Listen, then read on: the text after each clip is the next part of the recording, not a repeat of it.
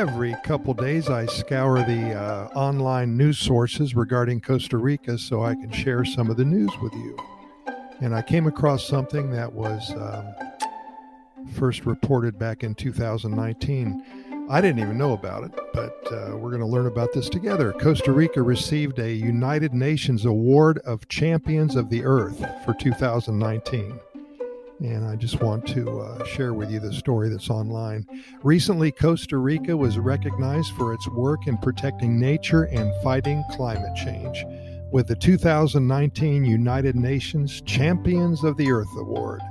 This is the highest award granted by the United Nations in environmental matters and for the same reasons. Time magazine included the TICO president, Carlos Alvarado, among the 100 most influential people in this field. Didn't know that.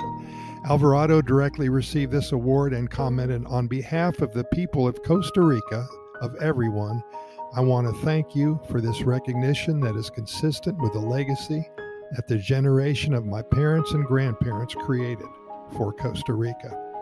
It is important to know that the Champions of the Earth 2019 award is given to the Central American country for its pioneering work to face climate change with measures such as the Zero Decarbonization Plan, which is already underway in the nation.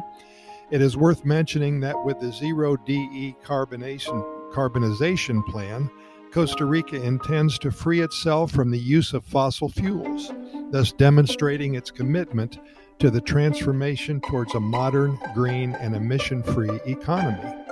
It should be noted that the United Nations Environment Program, which is the PNUMA, further emphasizes that Costa Rica's success in placing environmental concerns at the center of its political and economic strategies evidence that sustainability is attainable and economically viable.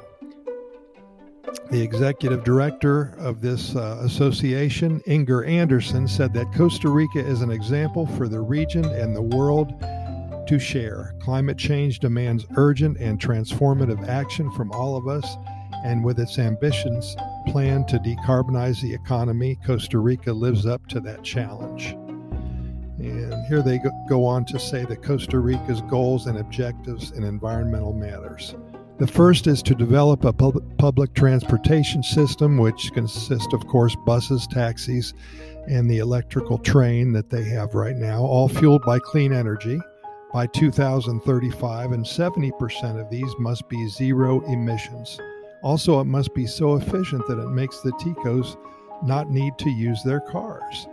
The increase of at least 10% of non-motorized mobilizations has also aspired. And by 2050, all the motor public should be zero emissions. Likewise, the country will implement an extensive electrical recharge network throughout the country, and with complementary infrastructure for zero emissions technologies, for example, hydrogen stations. In the first phase, it is expected that by 2025, the increase in motorcycle purchases will be stabilized and patterns adopted to favor the sale of zero-emission motorcycles. In the second phase, there is an expectation that by 2035, 25% of the vehicle fleet will be electric, and finally by 2050, 100% of new light vehicle sales will be from zero-emission vehicles, and 60% of the light vehicle fleet, private and public, will be zero emissions. In terms of energy, this environmental plan establishes that by 2030, the country's electricity matrix must operate 100% with renewable energy, thus consolidating a national electrical system capable of supplying and managing renewable energy at a competitive cost for users. And by 2050, electric energy is expected to be a primary energy source for the transportation, residential, commercial, and industrial sectors. Wow. Well, there it is. That is why Costa Rica received the award. Again, it was the United Nations Champions of the Earth Award for 2019. Be sure and Google that if you have any other questions or you want to read about it further. As always, we thank you very much for listening, and we invite you to listen to our other 580 plus episodes of our Costa Rica Pura Vida Lifestyle podcast series. The reason we do all this is to simply share knowledge and experience and spread the good news about Costa Rica. We invite you to get caught up with all of our episodes in the next couple of weeks. We cover all topics about Costa Rica. We keep them short, usually under 8 minutes, because we know you're busy and we respect your time. We can be found on all major podcast venues, iHeartRadio, Spotify, Apple and Google podcast platforms, Radio FM, Anchor, and so many more. Simply Google our name and we'll pop up for you in all those venues. I've added also a link to our Costa Rica Immigration and Moving Experts website. If you are considering a move to Costa Rica and you're interested in acquiring legal status for you alone or for you and your family, we have over 20 years of experience helping individuals and families make the move to this amazing country. Thanks again, and we'll see you here tomorrow. And keep in mind that we are presenting these podcasts to you 7 days a week, 365 days a year.